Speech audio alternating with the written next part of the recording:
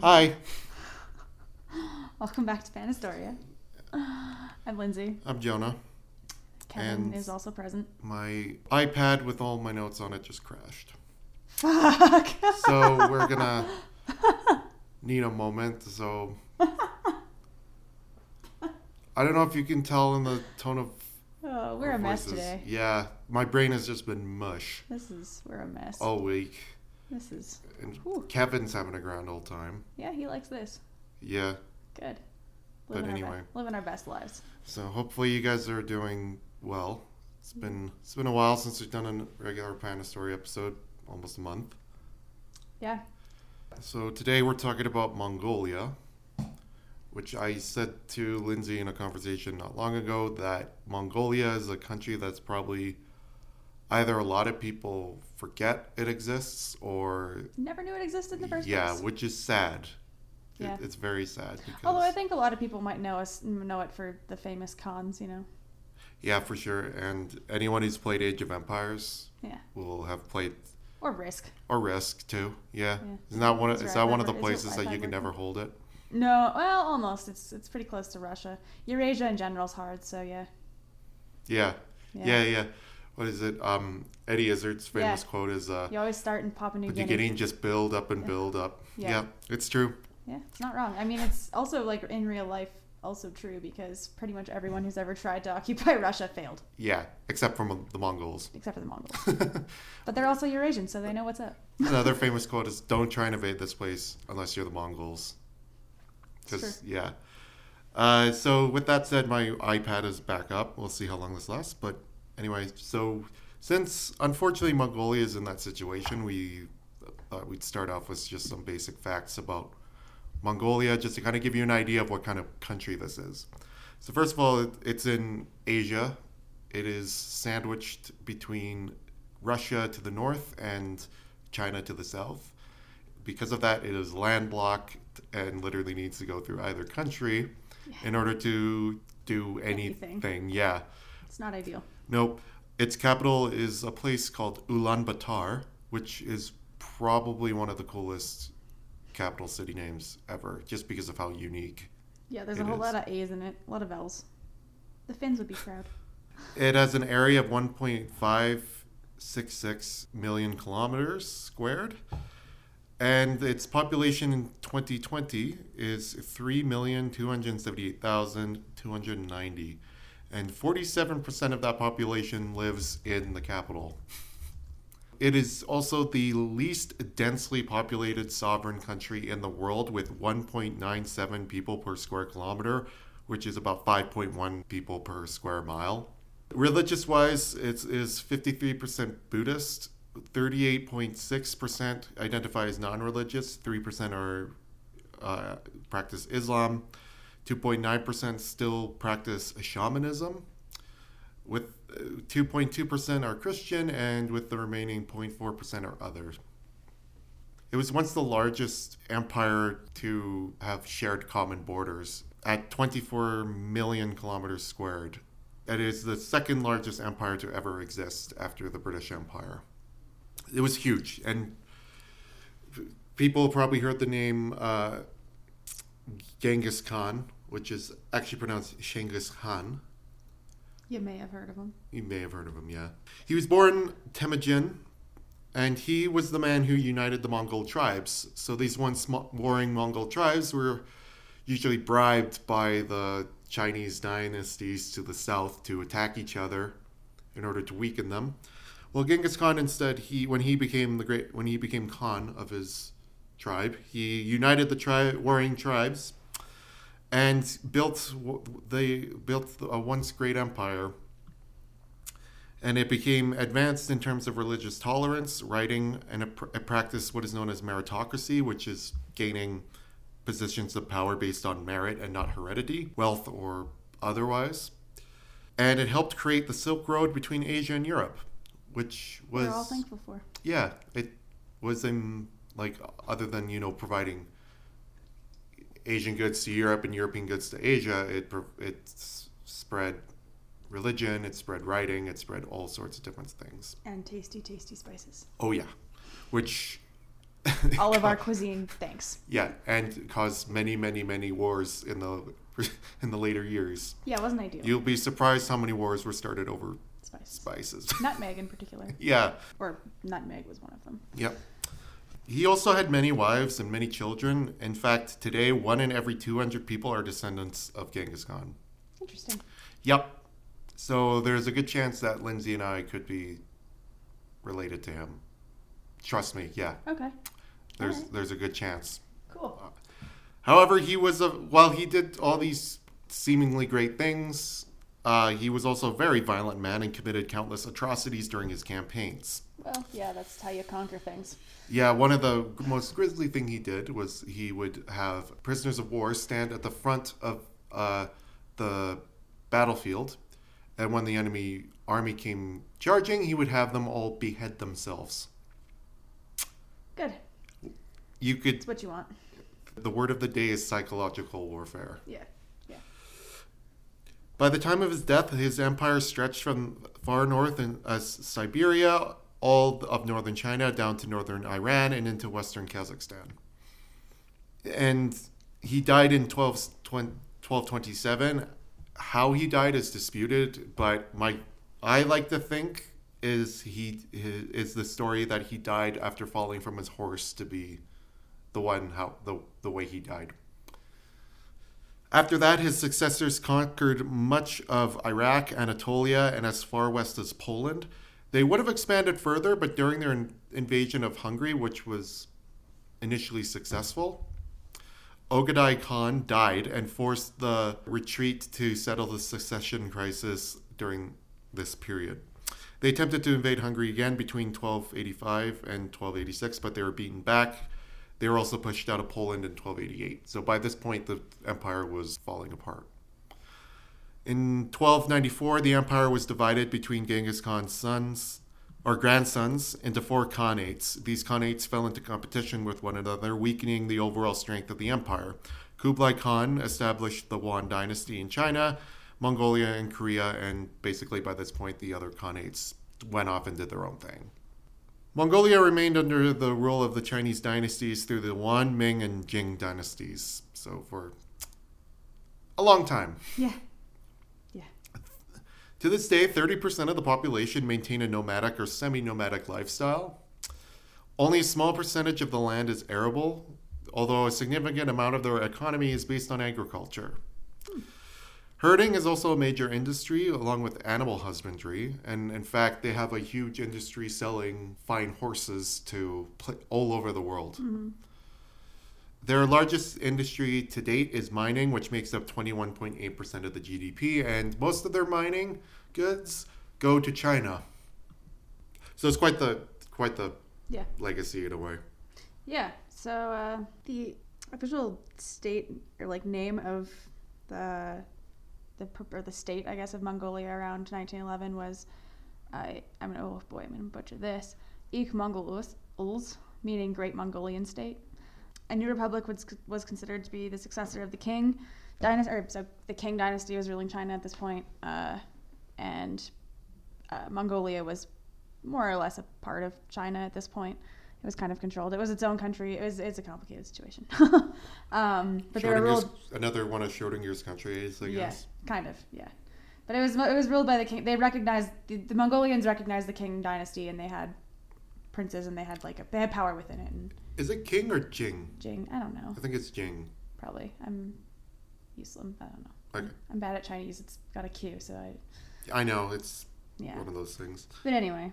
But the new republic was considered to be the successor of this, or of the dynasty, and hoped to integrate Outer Mongolia to the new republic, while the King or the Qing referred to the state as China in official treaties and implemented different ways of legitimization for different peoples in the empire.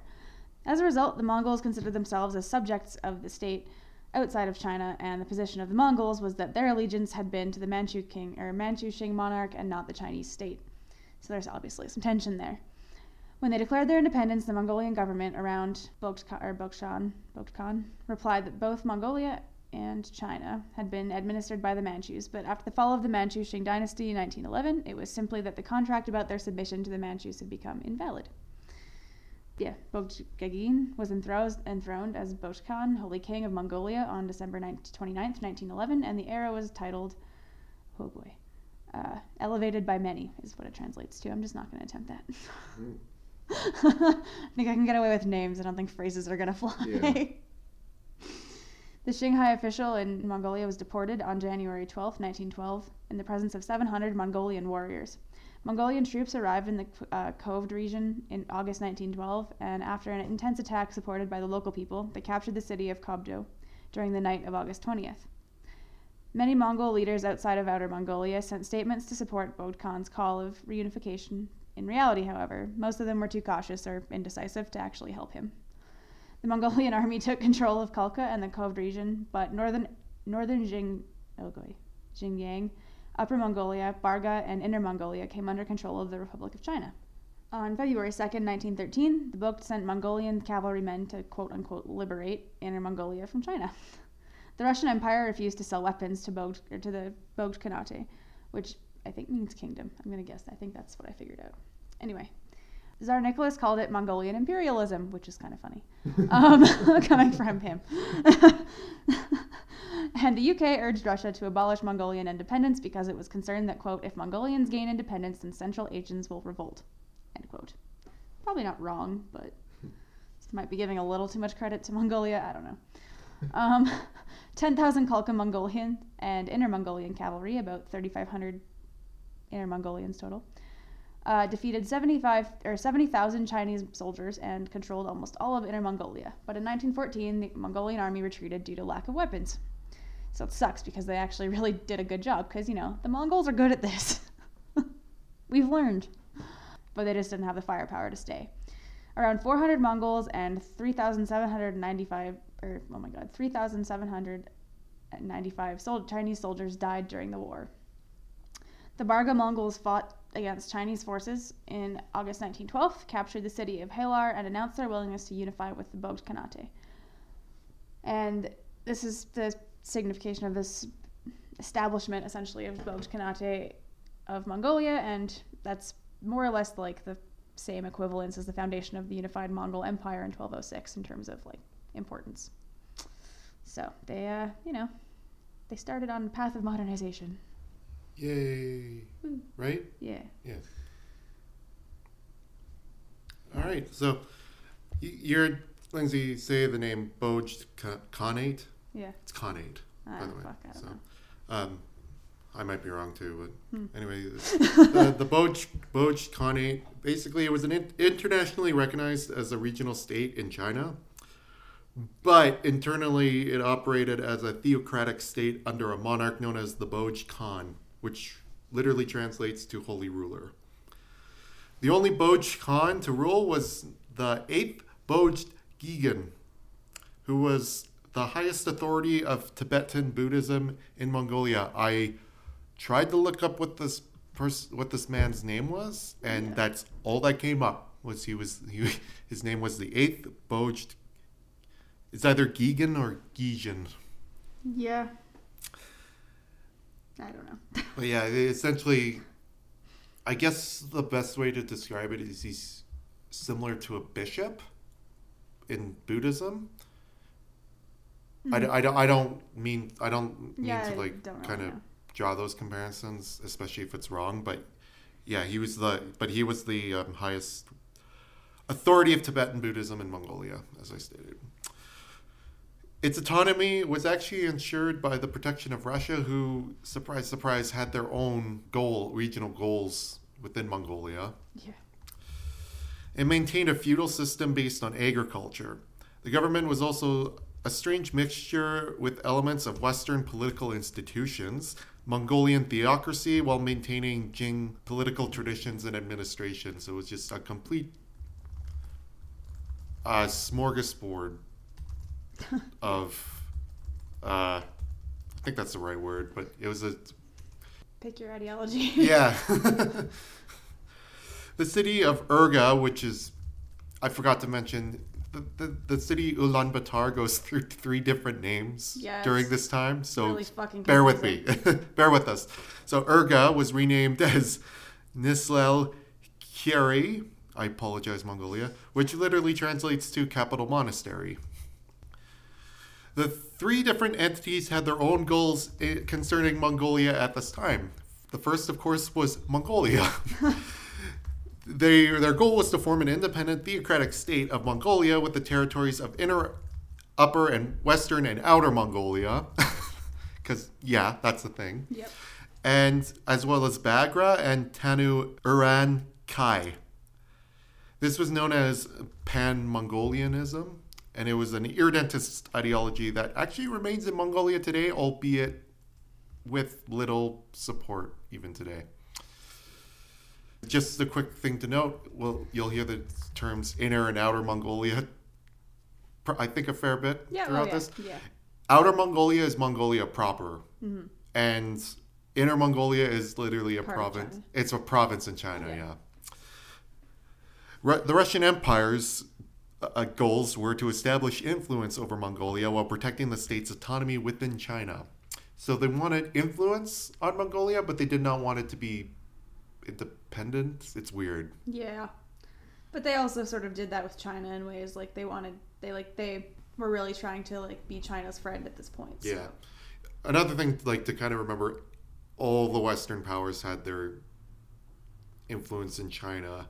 Oh, yeah. In some way. I think Shanghai was basically an international city. Oh, it's why it was formed, essentially. Yeah, Like, exactly. yeah. And then finally, there was the Republic of China. Its goal was to simply establish its authority over Mongolia and dismantle the state's growing autonomy. I mean, China's had its beef with Mongolia for centuries at this point. Yeah. It's like, especially Really since relishing this opportunity. yeah, especially since Genghis Khan. Oh, yeah. Mongolia's geopolitical situation and Russia's political and foreign situations brought issues for their own goals. I mean, Mongolia is literally landlocked and doesn't have anybody Yeah. support. Like Yeah. even Russia, who wants influence it, is not recognizing its Yeah. its autonomy. Really, They have no recourse. recognizing its autonomy, but does not recognize them as an independent or separate state. The Boj Khanate's new leaders lacked experience to effectively improve the economy of the state because agriculture is not a major player on the international scale, especially when only a small percentage of your land is arable. The new government, being run by religious leaders, frequently intruded on areas which the Qing dynasty established and protected as secular. Furthermore, the Khanate failed in the diplomacy camp. Tsar Nicholas declined to recognize Mongolia due to Russia's aforementioned objective in the region, while the Chinese Republic stood their ground in their stance that Mongolia was an essential part of the Republic. Following a secret meeting between Japan and Russia, the former gained significant influence over South Manchuria and Inner Mongolia regions, while the latter gained in Northern Manchuria and Outer Mongolia. The Khanate sent several letters to foreign offices around the world in an attempt to seek recognition. However, none of these messages received any replies, and the only successful recognition was from Tibet in 1913. The Russians became embroiled in the First World War in 1914, which became disastrous for the empire. Defeat after defeat weakened Russia's global influence and internal stability. The Russians' defeats in 1915, which in short were massive, Yeah. it drifted Russia's attention away from Asia almost completely. And that's particularly after the defeats in 1915, China began taking advantage of the situation by working to reintegrate Mongolia into the Republic. The Chinese government started sending gifts to the Boj Khan and his wife. As a token of appreciation, the Khan in return gifted President Yuan Shikai with 4 white horses and 2 camels, while his wife gifted 4 black horses and 2 camels. All right. The two sides entered negotiations in February 1916, where the newly and briefly reformed Chinese Empire offered to bestow the Khan with the title of Boj Jevumdamba Kutukutu Khan of Outer Mongolia and be granted a golden seal and golden diploma, which basically those two symbols recognize basically the autonomy within the republic. However, the Khan declined, saying the title was already bestowed to someone else, and he already possessed a golden seal, title, and diploma given to him by the Qing dynasty. Long story short, the new Chinese empire did not last very long. It lasted less than a year, and then the republic was restored. With the outbreak of the Bolshevik Revolution and the subsequent Russian Civil War, China once again moved to establish control over Mongolia. Bolsheviks had camps set up close to the Mongolian-Russian border, which worried the Mongolians and Chinese that the group were preparing to invade Mongolia. Furthermore, Russian communities in Mongolia began to openly support the Bolsheviks. The Chinese High Commissioner Chen Yi requested Beijing send troops to protect the border, and in July 1918, the Khan agreed to allow one battalion to be stationed in Urga. Basically, at this point, the Boj Khanate just gave over Mongolia's freedom, yeah. I mean, basically to them, they're like, the fear of of red invasion was a lot scarier than, well, I mean, obviously the fear of godless communist were, well, I guess, anyway. At this point, the Chinese occupation of Mongolia began, even though it's weird to say Chinese occupation because, I mean, realistically speaking, Mongolia was still part of China. But anyway, the Chinese premier Duan Jiri began planning for an invasion of Mongolia during this time. His motives were sketchy. First, his reputation was taking a plunge after he failed to negotiate the return of the Shandong Peninsula from Germany to China, and it was instead transferred over to Japan. This resulted in the May 4th movement, an anti-imperialist student protest, which somewhat turned violent, but that's an episode for another time. The campaign against Sun Yat-sen's resistance against Beijing had entered a stalemate. Forgot to mention, at this point, China was kind of a very loose confederation of warlords. Yeah. With the central government trying to kind of keep control over this, but yeah. It's a very loose confederation of these different factions all over the place. Sun Yat-sen's probably one of the most famous. Two events left Mongolia vulnerable. First was the Russian Civil War. Duh. Yeah. With Russia occupied with defeating the uprisings, Mongolia had no foreign power to protect them. And when I say uprisings, there was a lot of uprisings. Yeah. The Mongolian Prime Minister, Togs Ochian Namnasurin, I apologize for the butchering, died in April 1919. This left the ruling elite in disagreements over who should be appointed his successor. This in turn convinced several Mongolian princes to support reunification with China. The invasion became the work of the pro-Japanese Anhui clique and received substantial backing from Japan. Surprise, surprise. Mm-hmm. Because guess what?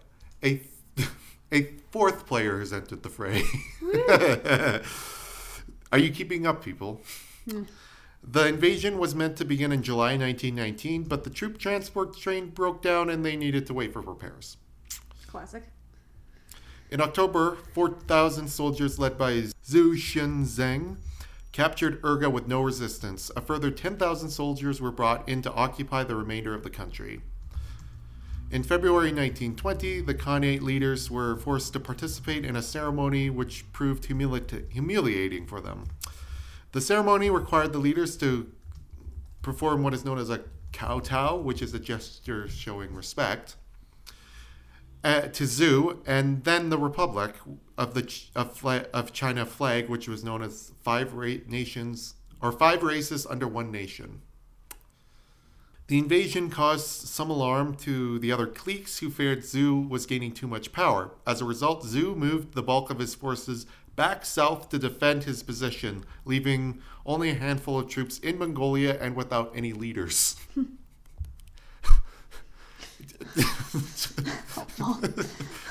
This is like literally the clusterfuck's about to begin.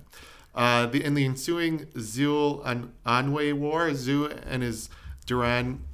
and Duran Kui were defeated and forced to basically give up their power, which did not make Japan very happy. No.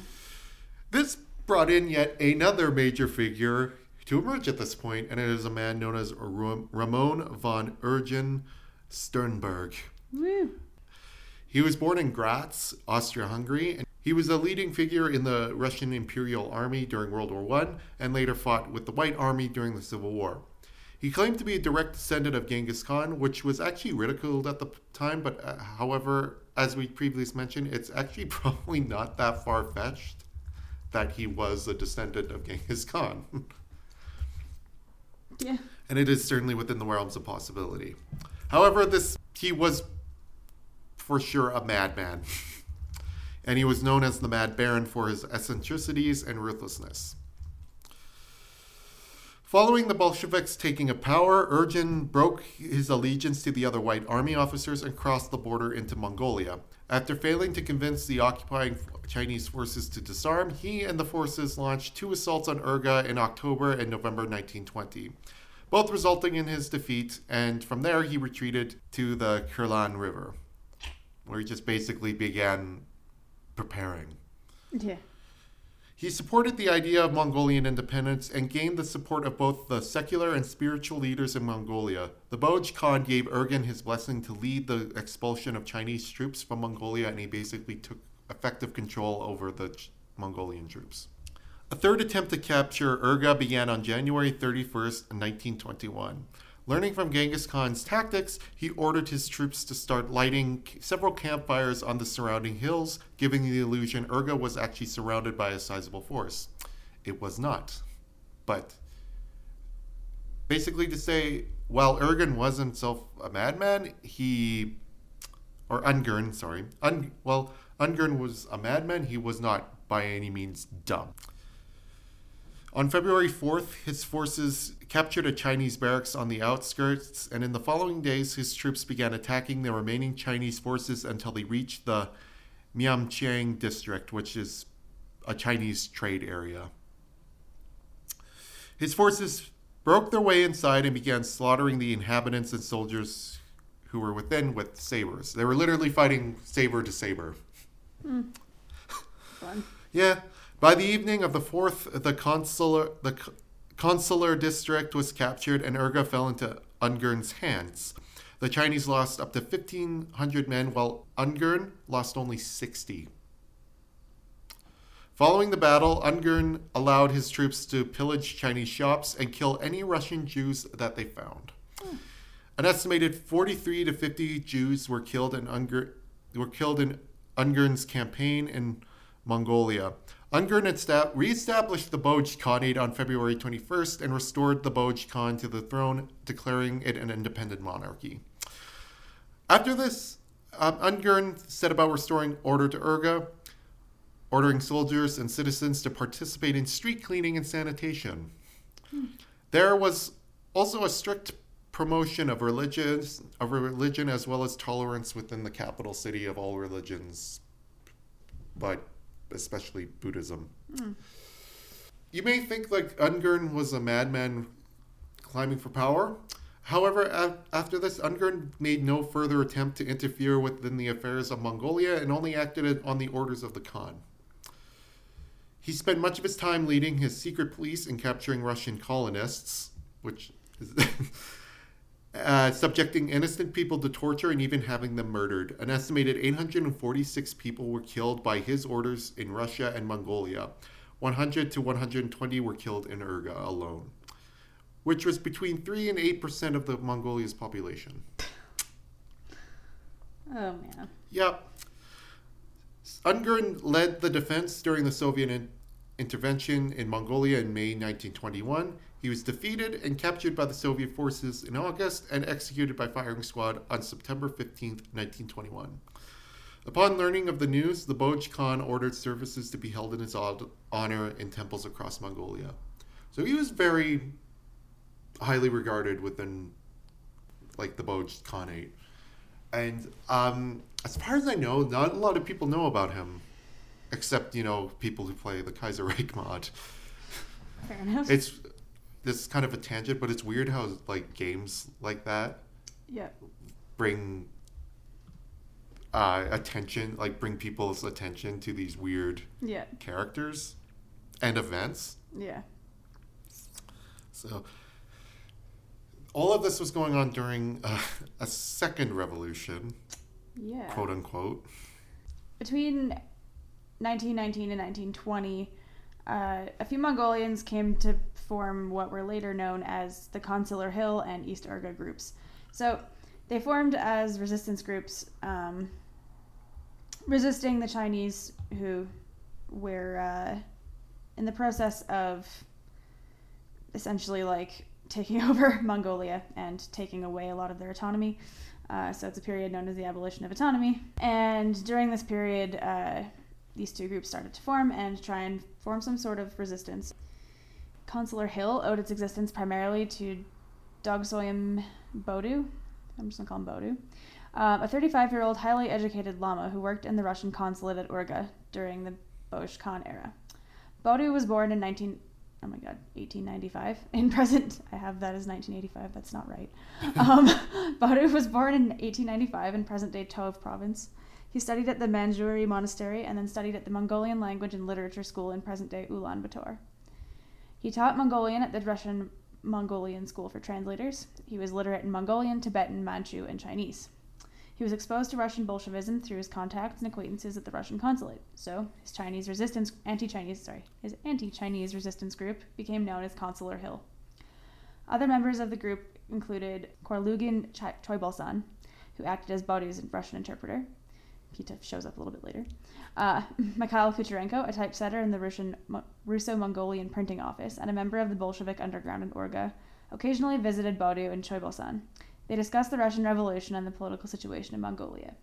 Eventually, more Mongolians joined this group, and Bodu and Choibalsan advanced their discussions and began to talk about the failure of Mongolian princes and senior lamas to put up any kind of effective resistance to this abolition of autonomy. They felt like the people who represented them against the Chinese really fucked up, and they weren't happy about it, and so they wanted to do something. The other group that was also formed, the East Urga group, or Zun Kuri, were primarily made up of Solin Danzan, an official in the Ministry of Finance, Danzren Bilegin Dogsum, an official in the Ministry of the Army, and a less prominent member, Damdin Shukbatar, was a soldier in the Mongolian army who was canonized by communist historians as the Lenin of Mongolia after his death. So, okay. Yeah, there you go. Their beginning as a group happened around November 1919 when a group of more militant members of the lower house of parliament, including Danzan and Dogsum, had a secret meeting resolving resistance to the Chinese. They approached the Bosh Khan to obtain his support for armed resistance, but he counseled patience, as, he would. They plotted to seize the army's arsenal and assassinate Zhu. However, changes to the travel itinerary of Zhu and the placement of Chinese guards around the arsenal thwarted both of their plans. I don't really know why they didn't have a backup, but anyway. Yeah. Anyways, they were kind of a failed revolutionary group, but anyway, they also existed at the same time as Consular Hill. Russian expats in Urga had elected a revolutionary, quote-unquote, municipal Duma, headed by Bolshevik sympathizers who had heard of the Consular Hill group. In March 1920, the Duma was sending one of its members, Sorokovikov, to Irkutsk. This is in Russia, in case anyone's not aware. They decided he should go see these Mongolians, and he took a report with him. He met with the leaders of both groups, and when he returned to Urga in June, he met with them again, promising the Soviets he would provide, quote, assistance of all kinds to the Mongolian, quote, workers, and invited them to send representatives to Russia. Now, Consular Hill and the East Urga group had not really collaborated a whole lot. Traditionally, they maintained a large distance from each other. They were wary of each other and had different agendas, actually. But the two groups had a renewed sense of purpose and decided to try and get together. So the difference between them ultimately was that Consular Hill espoused a progressive national social program, while the East Urga group was more nationalistic in its goals. So they differed a little bit, but they decided more cooperation would be useful here because they had some interest from the Soviets. So the two groups met on June 25th and formed the Mongolian People's Party, renamed the Mongolian People's Revolutionary Party. they adopted a, quote, party oath and agreed to send Danzan and Choibalsan to Russia. They arrived in I practiced this. Anyways, they arrived in Russia in the pro-Soviet Far Eastern Republic in the first part of July. So for context here, the Far Eastern Republic, which is also known as the Chita Republic, was a nominally independent state that existed from April 1920 to November 1922 in the easternmost part of the Russian Far East. So it's in the middle of nowhere. Yeah. Theoretically, though, it was independent, but it basically it became under control of the Russian Soviet, the RSFSR, the Russian Soviet Federal Socialist Republic, which would later become the USSR, which they envisioned Chita as a buffer state, essentially, between them and the territories occupied by Japan during the Russian Civil War. So they weren't the same place, but they viewed this Far Eastern Republic as kind of like between them. You protect us from them. They invade you first. So Choibalsan and Danzan met with Boris Shumyatsky, then acting head of government in the Far Eastern Republic. He knew pretty much nothing about the Mongolians and dodged them for 3 weeks. But they were demanding a speedy Soviet decision on whether or not to provide military assistance to the Mongolians in their attempt to overthrow the Chinese. And finally, they sent a telegram to the MPP, the MPP, the Mongolian People's Party, in Urga, with a coded message that they should obtain a letter stamped with the seal of the Bozh Khan, formally requesting Soviet assistance. They actually succeeded in obtaining this letter, and they delivered it to Russia, but 5 of them went to Russia to deliver this letter. And when they did, Shumyatsky told them to go to Irkutsk because ultimately he had no authority. So, there's a lot of much ado without nothing. Or much ado, yeah. Anyways, they arrived in Irkutsk in August and met with what was later to be reorganized as the Far Eastern Secretariat of the Communist International, or Comintern. They explained that they needed military instructors, about 10,000 rifles, cannons, machine guns, and money. We all need money. And they were told that they must draft a new letter, this time in the name of the party and not the Bozh Khan, stating their objectives and requests. The petition would then need to be considered by the Siberian Revolutionary Committee in Omsk. A lot of red tape in this revolution. Yeah.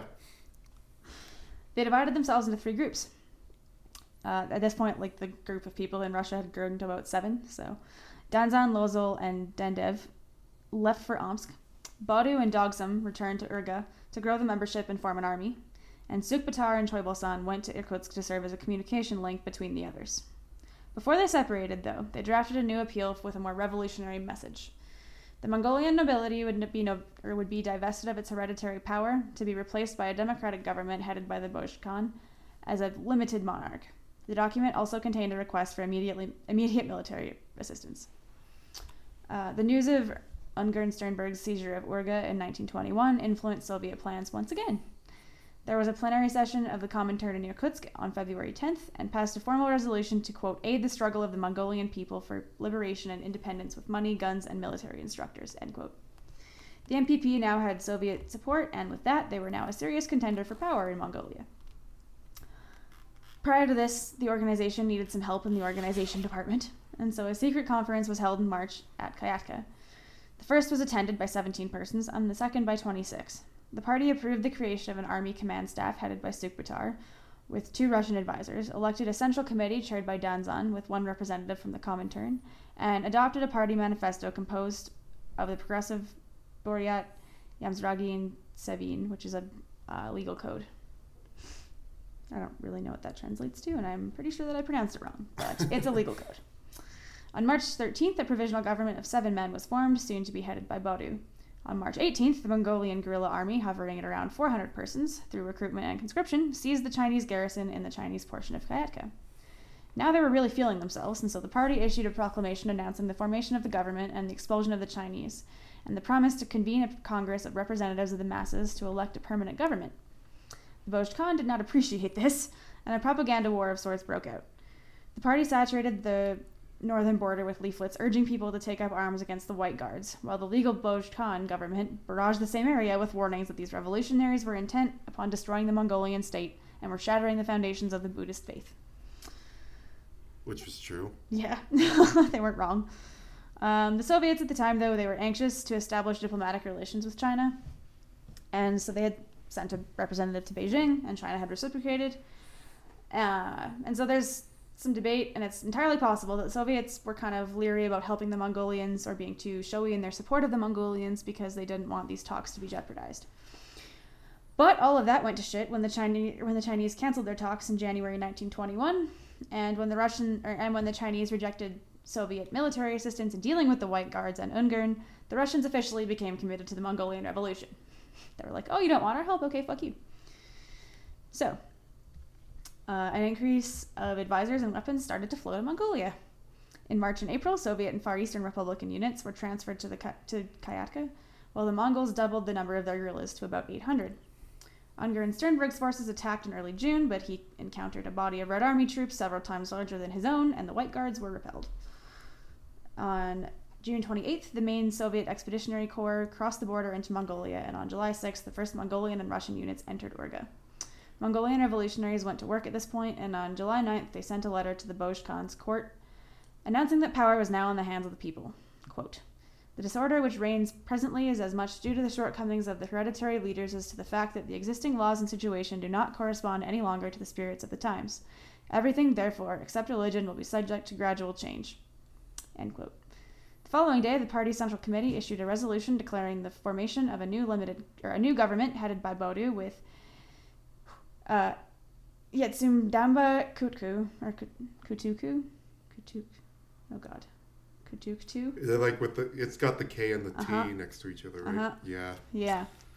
Yetsumdamba Kutuktu as a limited monarch. Oh god, that was bad. On July 11th, he was ceremoniously installed. And that's the end of the revolution, really. Okay, so like one of the reasons why Mongolia was actually significant enough, like why I feel we needed to talk about it, and people like what people don't realize is Mongolia was the second communist country in the world after the Soviet Union. Yeah. How's that for a fact? Now you got a fact to tell people at dinner. Going on a Valentine's Day date. Use that as your fun. Use that as your opening line. Opening pickup line on Tinder. Yeah. Did you know? Did you know? Mongolia was the second communist state. We need to make Kevin a Tinder. Anyway. But like obviously the problem is Mongolia was grossly underdeveloped, especially at this time, and still had a massively spread out population. No industry existed in the country at this time. None. I lucked. I literally wrote in my notes, little to no industry, but everywhere I looked, I had to say no. Like, no. No industry was in, unless like agricultural, maybe. Yeah. Soviet troops, quote unquote, departed, because I say quote unquote because their departure is debated, in May 1925. They also signed a treaty with China stating that the Soviet Union recognized Mongolia as part of China, but China recognized the significant amount of autonomy of the region. However, the Soviets treated Mongolia as an independent state. And I'm pretty sure Mongolia is also seen as the first Soviet satellite state. I think so. I could be wrong. Well, they weren't really actually a satellite state, though. They never technically were. No. Because the satellite states were actually republics. True. That is true. And Mongolia was never a Russian or a Soviet republic. Good point. Well, I mean, like, what about like even like Hungary? Was Hungary and like, Hungary wasn't? Germany? No, I guess it depends how you defend like satellite states. Like, I guess you could say it's a satellite state. I think it was the first, unless you count like there's a time like the Far East Republic and the other republic which we haven't talked about, Tanutuva, which actually bordered Mongolia. But like I guess at this point, yeah, I guess the Far Eastern Republic is really actually the first satellite state, but then it was just absorbed. Yeah. I mean, it wasn't going to be absorbed anyway. Yeah, it was in Russia, so it was always going to be. But regardless, Mongolia was one of the first, like, heavily influenced by the Soviet Union. It was the first state in the Russian sphere of influence. There you go. Soviet Soviet influence. sphere of influence. We'll go with that. Russian Soviet. Stalin began to demand Mongolia begin the process of imposing socialism in Mongolia, which was done in 3 separate steps, because, that's just what Stalin does. So are you ready? Because I'm about to go through Mongolia's version of the 5-year plans. Good. So interestingly enough, they were somewhat debatably more successful in a way. But here's what they did. So between 1921 and 1939, the government initially failed to nationalize herding and livestock raising. And instead of just, try again, like Stalin did, they actually shifted their focus into developing an industry of producing animal husbandry products and crop raising. The government also nationalized the transportation, communications, domestic and foreign trade industries, and basically created co-ops out of these industries. These co-ops were controlled by a series of Mongolian Soviet joint stock companies, giving the Soviets significant influence in the country and also money. Monks were forced into the army or to work different jobs in order to improve Mongolia's economy. Monks who were of middle status within Mongolia's Buddhist clergy were imprisoned, while the high officials were killed. 600 feudal estates were confiscated by the government and were given to monks who left their monasteries. In 1931, the government began seizing property of over 800 religious and secular leaders. 700 were killed or arrested in the process. By the end of the year, a third of Mongolia's stock-raising families were reformed into communes. In retaliation to the repressions, herders killed nearly 7 million animals within 3 years. Just indiscriminately slaughtered them as to not be used by, the damn commies. Yep. The ruling party, which was now by this point renamed the Mongolian People's Revolutionary Party, or MPRP, also began working to purge the monarchist supporters within the country, as well as Chinese merchants and other foreign capitalists from the country with the support of the Soviets. The result of the rapid collectivization, thousands were left starving from major food shortages between 1931 and 1932. Does this sound familiar? This further fueled anger within the country, which risked bringing it into civil war and even sparked an anti-communist uprising in Western Mongolia on either April 10th or 11th, 1932. Sources vary. Unable to handle it themselves, the Mongolian government called out for assistance from the Soviets. The rebels were made up of mostly herdsmen and farmers. The uprisings were suppressed by November, and Soviet documents estimate between 8,000 and 10,000 were killed in the fighting. In 1934, during a visit to Moscow, Prime Minister Pelagin Gendin confronted the Soviets for what he called, quote-unquote, red imperialism. This anger stemmed from Stalin's demands for Mongolia's government to purge the Buddhist clergies and eradicate the 100,000 lamas who resided within the country. As a devout Buddhist, the demands understandably enraged Gendin, and he refused, allowing the lamas to continue living and practicing their religion within the country. Gendin further defied Stalin by delaying an agreement of Soviet protection of Mongolia should they be invaded in 1934, and the signing of the 1936 Treaty of Friendship and Cooperation, which would allow the Soviets to maintain a military presence within Mongolia. The final straw occurred during another visit to Moscow by Gendin in December 1935. Gendin had been drinking heavily during a reception at the Mongolian embassy and began loudly insulting Stalin during the evening. And yes, Stalin was present. Of course he was. He is quoted as shouting, quote, "You bloody Georgian, you have become a virtual czar." Oh, man. End quote. Yeah, This guy had some balls. That's gonna get you killed. He had some major balls. Well, first of all, I don't think you wanted to remind Stalin He was from Georgia. No. It's kind of a bad his start. accent. And then calling him a czar is another big dig. Yeah. Yeah. I mean, also, like, one of the things people made fun of was his accent. Yeah. If you have you seen Death of Stalin yet? No.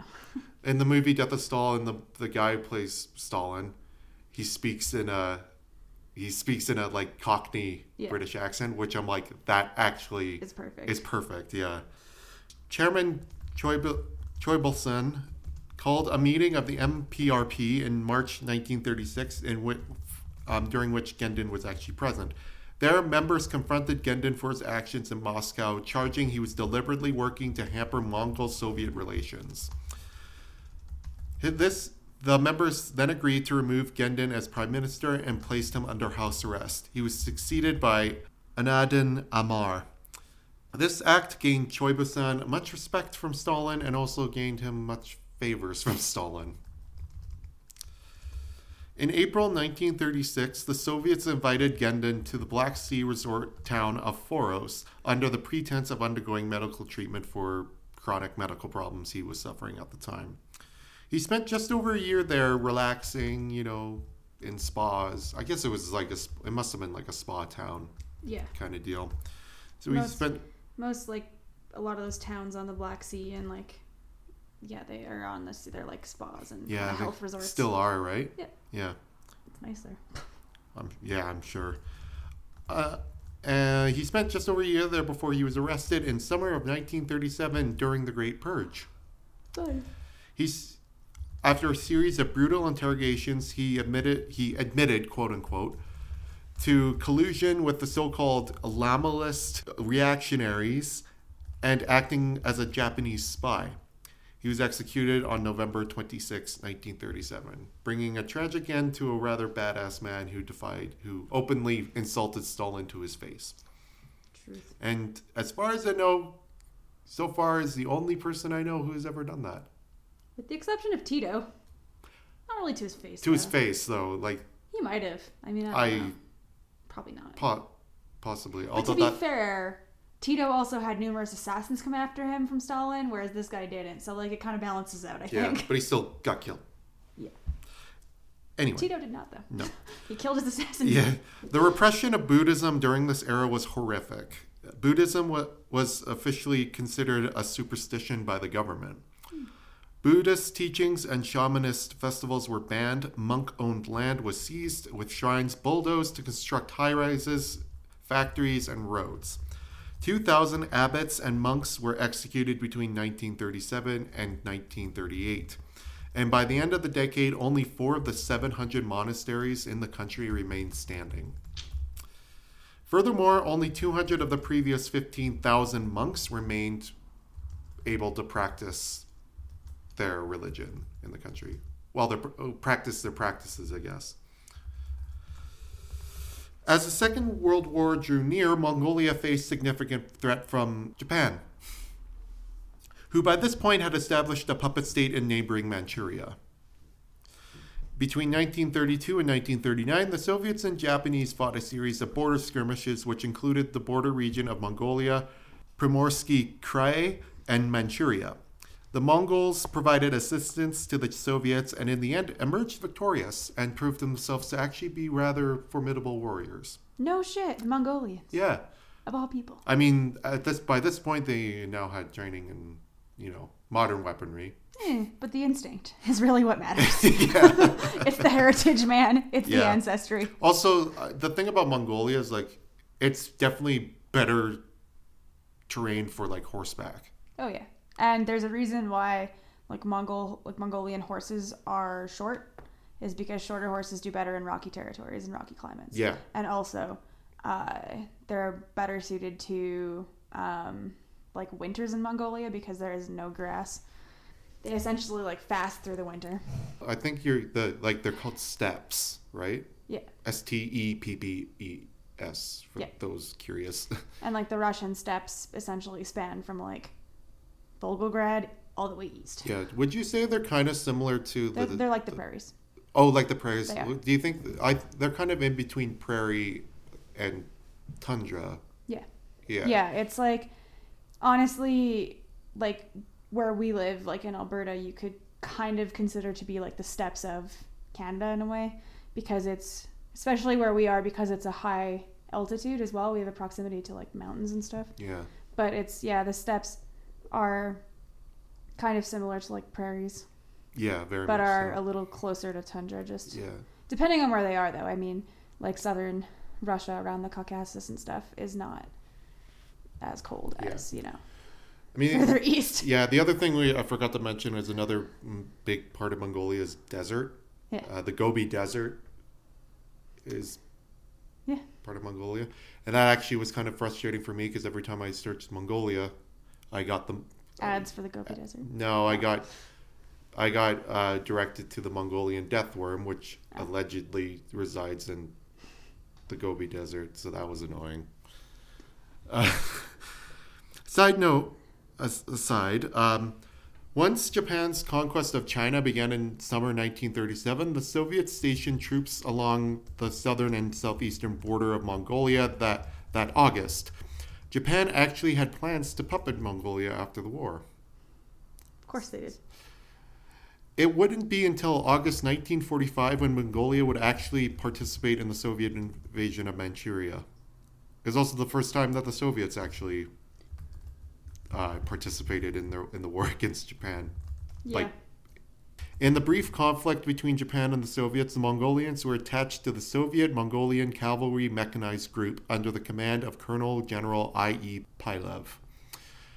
As for the rest of the war, Mongolia actually provided economic support to the Soviets in their campaign against Germany in the form of livestock and raw materials.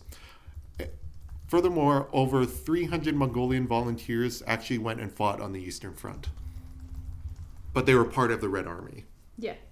So yeah, don't fuck with the Mongols. Well, yeah, don't fuck with the why Mongols. would you, really? No. They seem like nice enough people at this point. Like, They're just minding their business in the middle of... Russia. Well, they're nowhere. between Russia and China, which are They're two. just in the middle of nowhere, really. Yeah, you don't really want to... It's a pretty, inhospitable place between those.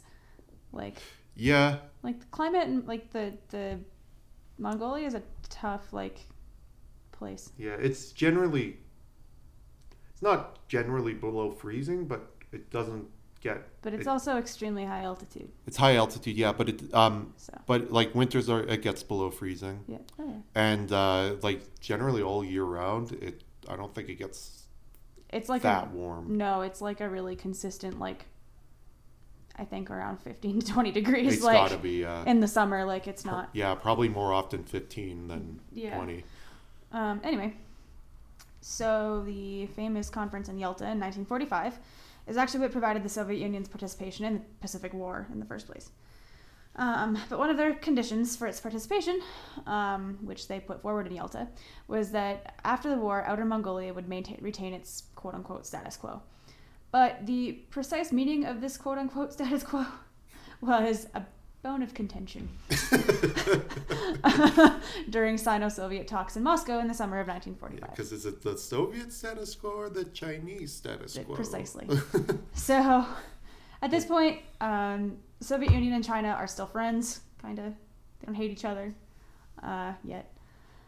And in 1945, they start having, what are known as the Sino-Soviet talks in Moscow. Stalin insisted on the Republic of China's recognition of Outer Mongolia's independence, and after some initial resistance, China eventually gave in. I imagine Stalin's pretty intimidating to negotiate with. Yeah. To be fair. The Chinese managed, though, to extract a promise to refrain from supporting... they extracted a promise from Stalin to refrain from supporting the Chinese Communist Party, partly as a quid pro quo for having given up Outer Mongolia. So, you win some, you lose some, I guess. But this was the Sino-Soviet Treaty, ultimately, and it guaranteed Outer Mongolia's independence, but also ended Choibalsan's hopes for uniting Outer Mongolia with Inner Mongolia, which still remained in China's hands and still does. Choibalsan initially hoped that Stalin would support his vision for a united Mongolia, but that was kind of dumb, and Stalin had no real problem sacrificing Choibalsan's vision for Soviet gains. As you know. Stalin does. Yeah. And these were guaranteed by the Sino-Soviet treaties and legitimized by Yalta, so he didn't really have to care about Choibalsan and didn't. So, honestly, kind of stupid of Choibalsan to dream. In that sense, I guess. But this essentially marked Mongolia's permanent division into an independent Mongolian People's Republic and a neighboring Inner Mongolia of the Republic of China. So, but with their relationship with Moscow secure, Mongolia then started to shift to post-war development, focusing on civilian enterprise. At this time, Mongolia was one of the world's, it's kind of a dumb thing, was one of the world's most isolated countries. It still really is. But this was, at the time, they had basically had zero contact with any country other than China and the Soviet Union. So, and even with the Soviet Union, it's kind of, because that's a very remote part of Russia that it's the, an extremely the borders, yeah. Exactly. Like, it's not even like you're talking with, yeah. So, I mean, maybe the occasional person went to Moscow here and there, but, like, Irkutsk for a while was as far as it went, or Omsk. You're talking to the one Soviet radio operator who was forced to move to God knows where. The middle of fucking nowhere. Yeah. So, yeah, they're pretty isolated. So, they decided after the war to expand their ties. They established relationships with North Korea and the new communist states in Eastern Europe. So, they hitched their wagons to some gems. Mongolia and now the People's Republic of China, the PRC, recognized each other in 1949, and the PRC relinquished all claims to Outer Mongolia. That did not last long, though, because Mao Zedong privately hoped for Mongolia's reintegration with China. He raised this question with Soviet leadership as early as 1949, and after Stalin said go away, he tried again in 1954 when Stalin had been on the ground for a year. In 1956, when Khrushchev denounced Stalin, Chinese leaders again tried to get Mongolia back and attempted to present Mongolia's independence as a failure of Stalin. They're like, oh, you didn't like him, hey? Well, guess what else he fucked up? Didn't work. Soviet response was that the Mongols were free to decide their own fate, because, frankly, Khrushchev didn't care, I don't think. Khrushchev had, he had bigger fish to fry. Yeah. No offense to Mongolia, but... Really, they were not important at the time. No. Sort of jumps around a little, but in 1952, Choibalsan died in Moscow. Suspiciously, actually. So there's definitely some conspiracy that Stalin killed him. Technically, he was undergoing treatment for cancer, but, suspicious still, I guess. I think it's fair to have, kind of suspicions when it's the Soviets. Well, but... Stalin in particular, because Stalin was still alive at this point. Yeah, So, he was succeeded by Yumjagin Senbel. No. Senbedal. There we go. Getting my D's and my B's mixed up. Whew. I do that all the time. Yeah. Senbel, unlike Choibalsan, was actually interested in becoming a constituent republic of the Soviet Union. Interestingly enough. So like a SSR? Yeah, actually become one, yeah. And there was numerous, this actually came up a few times, and there were some Russians that were interested at some point as well. Could you imagine if that had come to fruition? Yeah, I mean, I doubt it would have changed much of history, but... Not really. I don't see it as being a lot different than, some of the other, Eurasian... Yeah. The stands, Yeah. Oh, yeah. Anyway. Mongol Stan. Anyway, sorry. Yeah, I guess they have to change the name to Mongolia Stan. Anyways, that was a terrible joke. Yeah, so anyways, Senbedal actually had interest in this, but he was met with extremely strong resistance, so that idea got quashed pretty quickly, and he gave up on that. But in the 1950s, relations with the NPR, or between the NPR and the PRC, improved considerably, which is good. But so China provided much-needed aid, building up entire industries in Ulaanbaatar, as well as apartment blocks. Thousands of Chinese laborers were involved, but in the 60s they were withdrawn when Sino-Soviet relations started to deteriorate. So... Sorry, I forgot I forgot to mention this in the podcast, or during the recording. Did we say what Ulaanbaatar means? Yeah. Oh.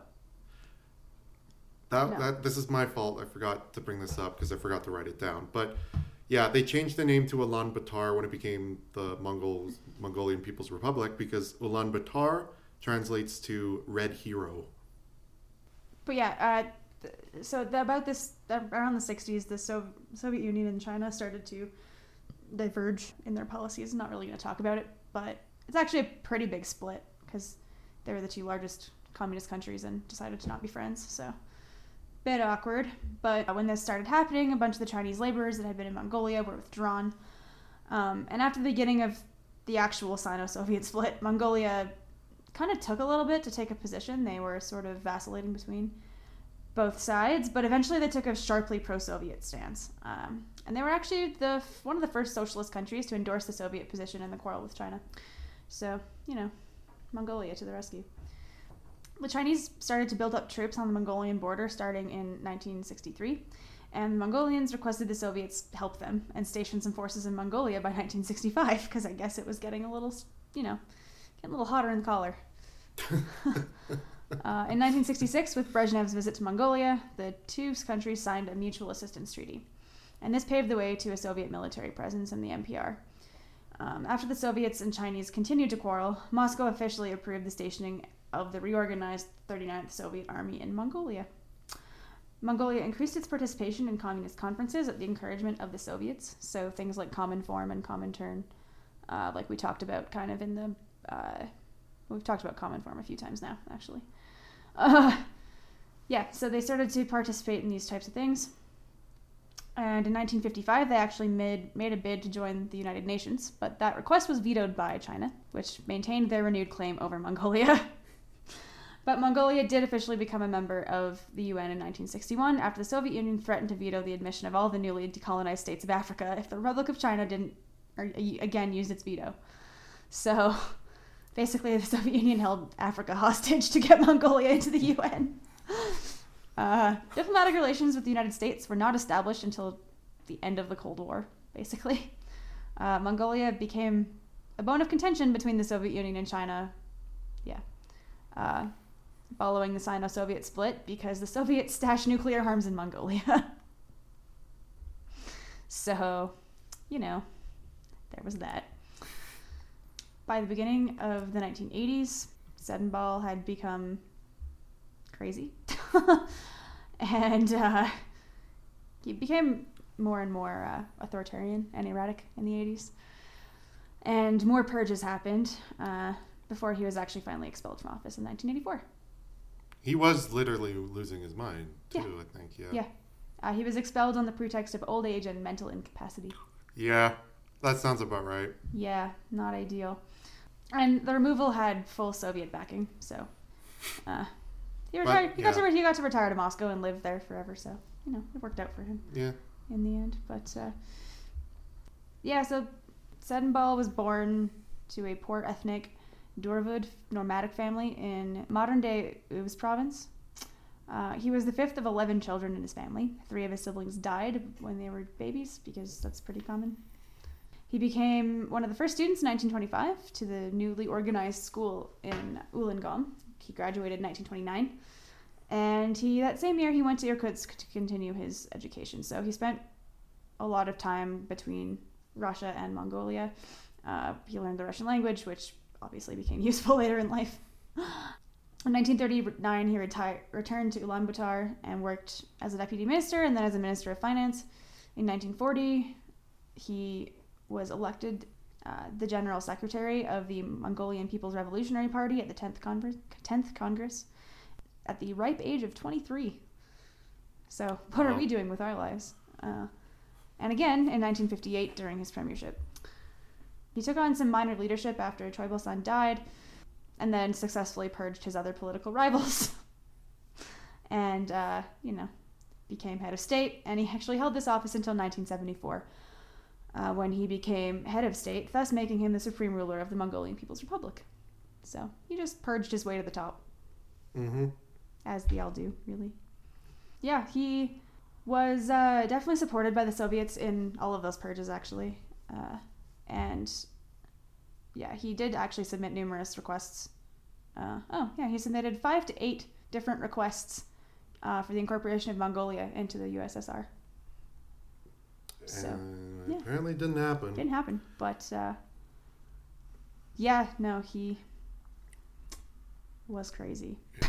Well, he also what people, like, a lot of people don't know, including Lindsay and I, until we were researching this, is he was the longest serving leader of the Eastern Bloc. Yeah. He was in power for 44 years. Yeah. Is that longer than even any Soviet premier? Mm-hmm. That's insane to think about. Mm-hmm. But it's, Well, I mean, if you think about it, the Soviet Union only lasted for 70 years. yeah, So, and there was like 10 different premiers. yeah, So, like, none of them lasted that long, right, yeah. really. I mean, Brezhnev, Brezhnev lasted a while. I'm But gonna correct this later when we actually talk about leaders, but I believe Brezhnev was the longest serving. I think you're right. It was either Brezhnev or Stalin, but I think it was Brezhnev. I think It's you're Brezhnev. right. But anyway. Anyway, we'll talk about that later. But yeah, no, he was Sempadal was the longest serving leader in the Soviet or the Eastern Bloc. Yeah. Eastern. It's ironic because like the Eastern Bloc, as we mostly talk about, is Eastern Europe, but Mongolia technically really was the Eastern Bloc because they're literally in the Far East. Yeah, I mean the Eastern Bloc is more than just the Warsaw Pact. Yeah. So it's kind of funny to think about that. But well, I mean, I think that's why it's good to do an episode like this because a lot of people get forgotten for. Yeah. And hopefully you guys are enjoying this as much as we are. Yeah, I learned a lot for Yeah. sure. I mean, I don't really have a lot of information about. I mean, part of this is really on me, but I don't have tons of information about what life in Mongolia was kind of like. But I imagine it was really similar to what happened in the Soviet Union and things like that, where the economy stagnated and, I mean.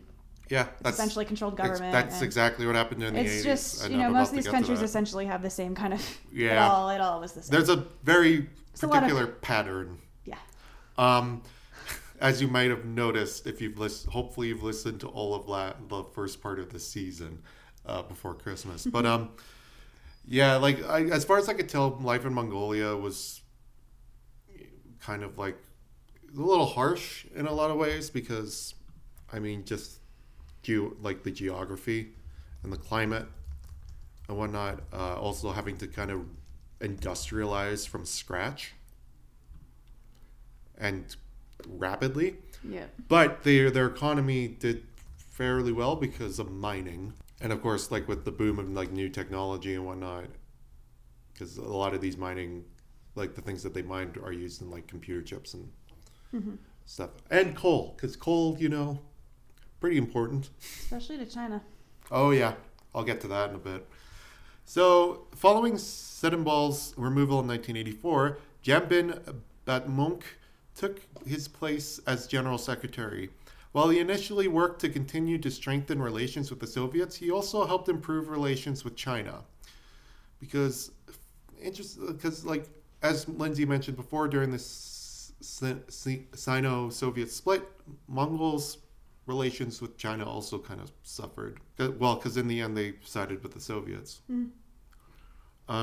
He also made improvements of Mongolia's energy sector by approving the construction of power stations in Ulaanbaatar and Erdent, and connecting the central high-power electricity grid with the Siberian grid in the Soviet Union, and by approving new mines in Erdent, Bagnur, which both produce coal, and Bor-on-Dor, which produced gypsum. Inspired by Gorbachev, Batmonk implemented moderate economic reforms in the same vein as Glasnost and Perestroika, and in fact, they were actually called, in Mongolia, it was called Glasnost and Perestroika, the reforms. However, the stagnation seen in Eastern Europe had also occurred in Mongolia. By the time Batmonk made his reforms, the population of Mongolia had run out of patience and desired more drastic political reforms. The sweeping changes seen in the revolutions of 1989 had sparked inspiration in Mongolia. Soon, a series of events unlike what was seen in Eastern Europe would take place. One leading figure in the emerging movement was, I apologize, Sagilin Elbejorj.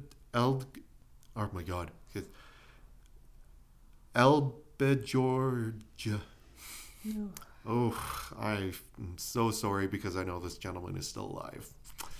He was at the Please time. don't listen to this episode, sir. Yeah, I'm sorry. He was a 26-year-old student who was studying in Moscow at the time Glasnost was announced and implemented. Inspired by these reforms and upon returning to Mongolia, he began meeting with those who shared ideologies of democratization, which put him in the sights of the Politburo. Despite threats of losing his job, he spoke at the Young Artists' Second National Congress on November 28, 1989.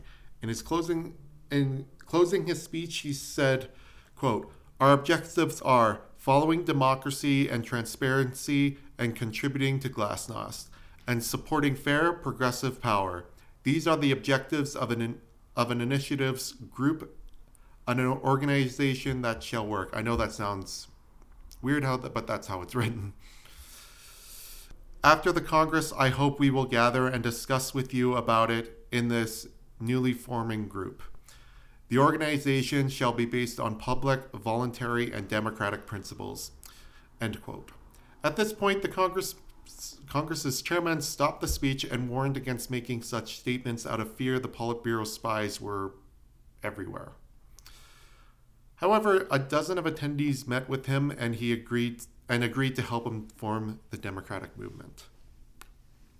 The first pro-democracy demonstration commenced on the morning of December 10th, 1989, in the front of Ulaanbaatar's Youth Cultural Center. In his speech, Albert George announced, it just sounds worse and worse whenever I say it. It kind of does. Yeah. Announced to the crowd the formation of the Mongolian Democratic Union, or MDU. The organization then began petitioning the government to enact major reforms, including a multi-party system and the enforcement of the Universal Declaration of Human Rights on Government Affairs. This demonstration inspired people across Mongolia to begin the process of peaceful protests calling for the transition to democracy. The revolution officially began on January 2nd, 1990, when members of the Democratic Union passed out flyers calling for a democratic revolution. However, these fell on deaf ears in the government, and so the Union began plotting more frequent and aggressive demonstrations.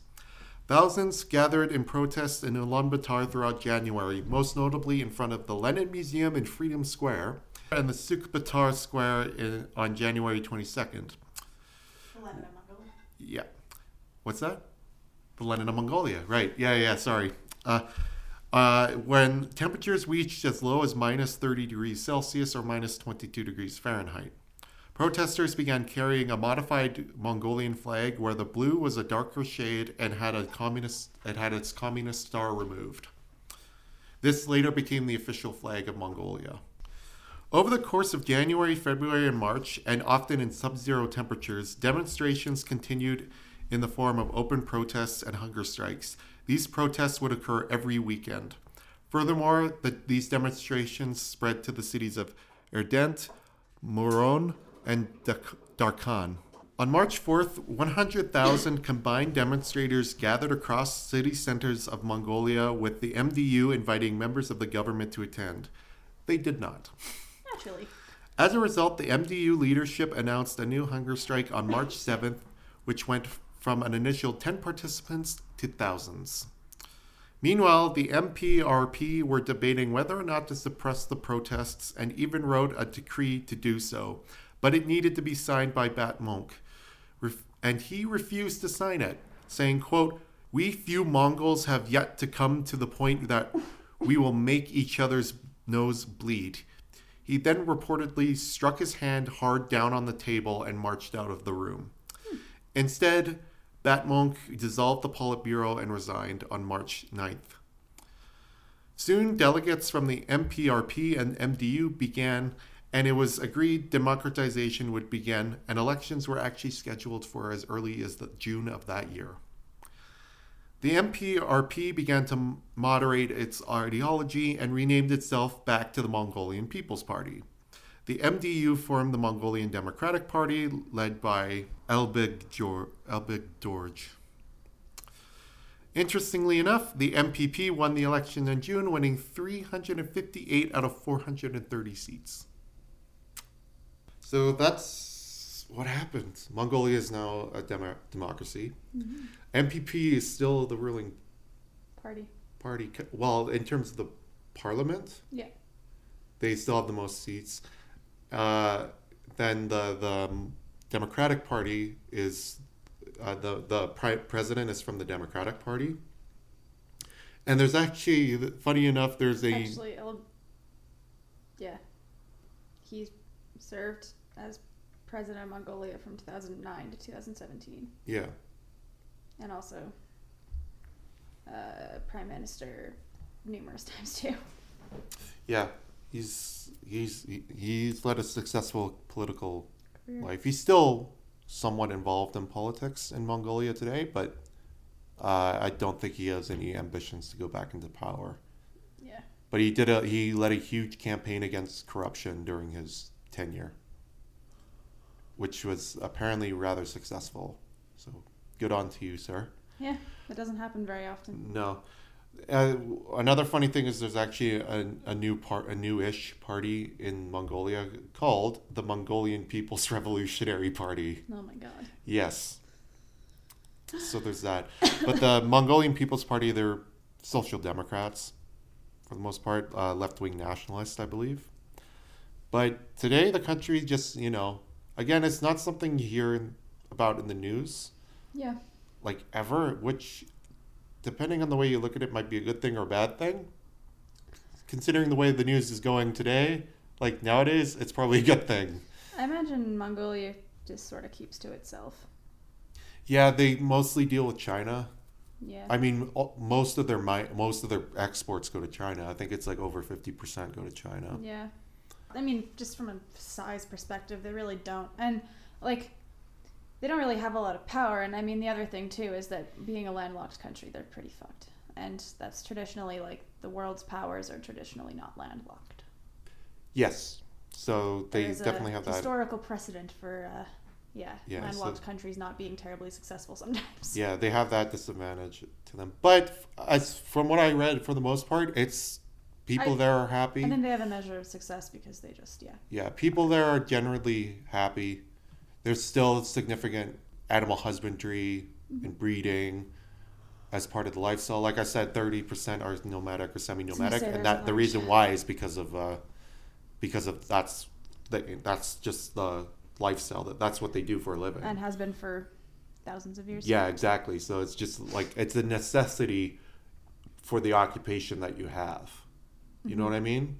Yeah. I mean, I'm sure it's also a lot of it is tradition.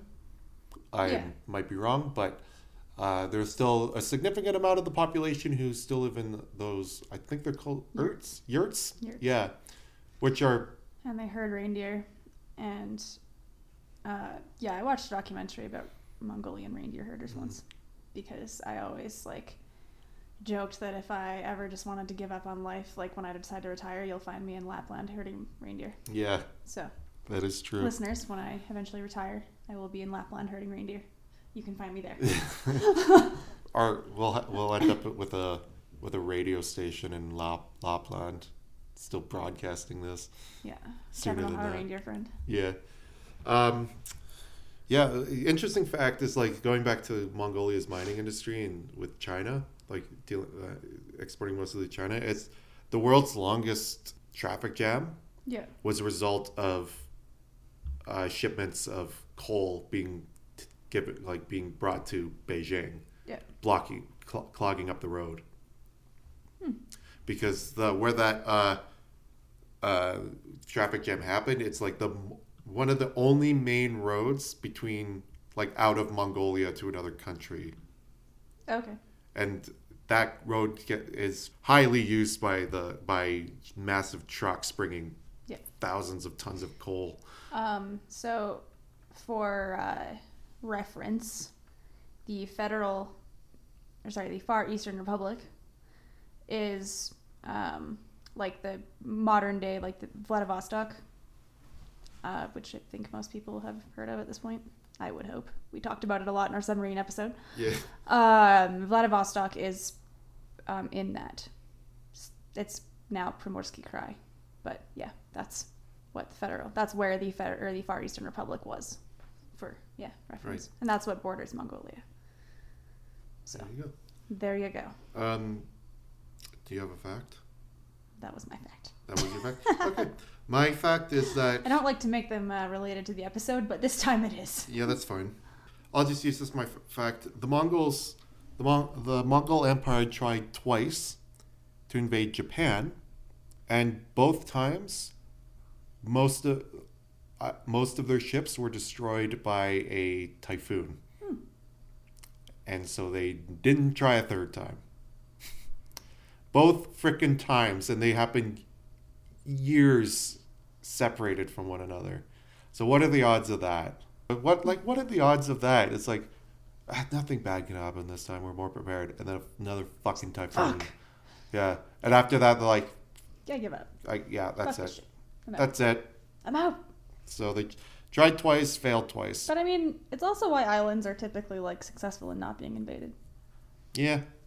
Shit happens. Britain. Yeah. Looking at you. Cuba. Cuba. Japan. Is a Japan. pretty fucking good example. Japan, yeah. I mean, Japan stayed isolated. That'll be an interesting when we kind of talk about Japan because of how long they stayed, quote unquote, isolated. Yeah. They weren't completely isolated, Yeah. but It's just like invading islands is hard. Like it just, Yeah. there's the logistics is just it's hard. yeah. I mean, I would say unless you're the Mongols, but Even they couldn't. even nature didn't want them to take Japan. It's like the one place the Mongols couldn't get to. Yep, pretty much. They needed horses that could swim further. Yeah, exactly. But again, can't emphasize how actually. Well, also the Mongols are credited with actually kind of bringing, like, if it weren't for the Mongols kind of invading that, but Russia might not be a thing. Mhm. But at the same time, they were so devastating on Kiev and Rus that it Yeah. kept Russia in the Dark Ages for way longer than the rest Oh, of yeah. Europe. Yeah. So there's that. But Yeah. that's Mongolia. That's our episode for I today. believe we're gonna leave you with some traditional Mongolian throat singing because it actually is. Kind of cool. It's really cool. Yeah. Kind of similar to Inuit throat singing, but it's distinctive. Yeah, I imagine I haven't listened to a ton of throat singing. I like Tony Tagaq though. She's pretty great. I think it all has like it's got probably similarities, but are all like distinct. Yeah. But have yeah, Technique is definitely. sure, yeah. And I think there's actually quite a number of similarities between like nomadic Mongol people and I mean they're all Arctic peoples. Really, when you think about it, like Mongolia is not in the Arctic, but they're culturally kind of similar. Like you can see where they would. Yeah, like You can see how there would be some relations. the Inuit they were definitely nomadic. Mm-hmm. Yeah, so there is a lot of similarity in that. I mean, they lived in a lot more fucking colder conditions, but Yeah. I mean, yeah, there's definitely a lot of similarities there. So. Yeah, and I mean throughout Russia too. I mean, I think it's not actually an overlooked part of Russia is that there's a large number of like indigenous people in Russia that were colonized. Yep. Like the Yakut people and like different people who are I imagine are all relatively similar. You could probably trace lines like of the Barents Sea and stuff of Oh yeah, absolutely. Canada's Inuit and different Arctic peoples. Yeah. So Thank you so much for listening. yeah, if you like what you hear and want to help us, we have a Patreon. Check us out there. Follow us on social media at Panhistoria Podcast, at Panhistoria Pod on Twitter. Stupid Twitter wouldn't let me have a longer handle. Yeah, we'll see you soon. Yeah, we're going to be coming back with the Soviet-Afghan War. Mm-hmm. And basically after that, we're going to be balls deep in Russia Yep, it's gonna be good. from here on in. I'm excited. Me too. Thank you guys so much. And This is Jonah Lindsay. and Kevin. Thank you guys so much. Have a good one.